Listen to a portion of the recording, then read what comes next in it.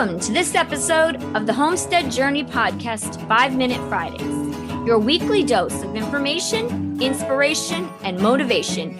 Now, here's your host, Brian Wells. Thank you, Bonnie, and welcome everyone to another episode of 5-Minute Fridays. This week on the Homestead Journey Podcast, episode number 92, I shared with you that I am finally having success growing zucchini after 4 or 5 years of really struggling to do so. But with great power comes great responsibility, as they say. And so today, I'm going to talk to you about all of the different ways that we use the abundance of zucchini that we are experiencing here on our homestead. We're going to talk about some of the ways that we utilize the smaller zucchini when it's kind of young and tender. We're going to talk about what we do with some of the bigger ones when they kind of get away from us. And then we're going to talk about some recipes that we haven't tried yet, but we've heard really great things about. And so I want to share those with you. So let's get right to it. When the zucchini is smaller and kind of tender, these are some of the ways that we utilize it. First of all, this is my favorite way. We cut it and the summer squash into spears.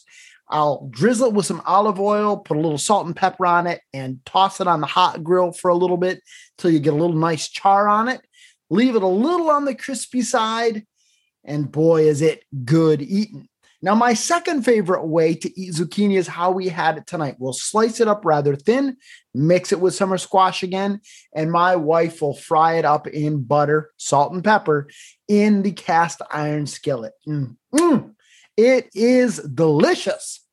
Another way that we like to do it is to slice it up, again, mixed with summer squash, and we will steam it and then put a little butter, salt, and pepper on it. It's a little bit of a different texture than when it's fried, but still very, very good.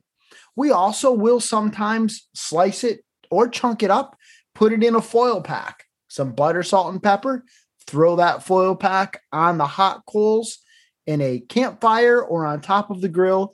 And again, very, very delicious. And then sometimes what we'll do with it is just chunk it up and we will roast it in the oven, drizzle it with some olive oil, a little salt and pepper, maybe mix it with some other vegetables, and very, very good. Now, when the zucchini, sometimes, you get those ones that kind of hide a little bit and they start to get a little bit bigger than what you would like. Don't fret. There's still ways that you can use them besides turning them into eggs by tossing them to your chickens. A lot of it revolves around just shredding it up. By shredding that zucchini, one of the things that we like to do here is to press the excess water out of it, mix it with some eggs, some panko, a little bit of seasoning, maybe some Italian seasoning, and then fry those kind of like latkes in a cast iron skillet. So it's kind of like the shredded zucchini cake. Put a little bit of like blue cheese or ranch dressing on it, and that's some good eating. You can also take it and shred it and make it into zucchini bread. And the wonderful thing about this is you can bake the zucchini bread and eat it fresh out of the oven with some butter, and is that good? Or you can take that zucchini bread and you can make a bunch of different loaves, let them cool, wrap them up, throw them in the freezer, and they keep great in the freezer because of the moisture content in that zucchini bread.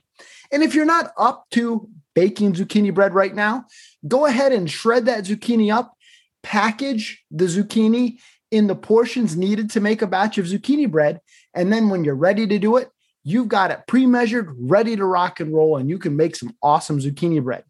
Tonight, I was at a meeting at church and someone brought something that I had never had before, but I had to get it into this episode. And that is that she made a lemon zucchini cake.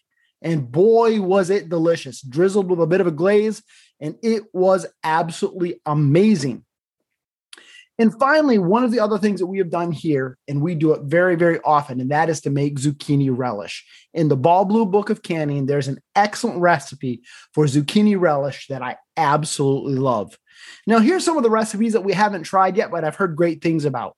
Some people will take zucchini and turn it into what they call zoodles, and they'll use it instead of spaghetti noodles and put sauce over top of it. Some people will take them and slice it kind of thin and use it in place of lasagna noodles and kind of make a vegetable lasagna using zucchini. Another friend of mine likes to take them and cut them into slices, put a little pizza sauce on them with a little bit of mozzarella, and now you have these individual pizza bites. And finally, another great way that people say to use those mid-size, not really the huge ones, but those mid-size zucchinis is to cut them in half and then kind of dig out the seeds and turn them into a zucchini boat. So put in some tomato sauce with some sausage and cover it with mozzarella and bake it in the oven. Another friend of mine says that his wife will take out the seeds, put mushrooms and onions, and I think a little bit of butter, top it with cheese, and bake it in the oven. So lots of great ways that you can use zucchini on your homestead.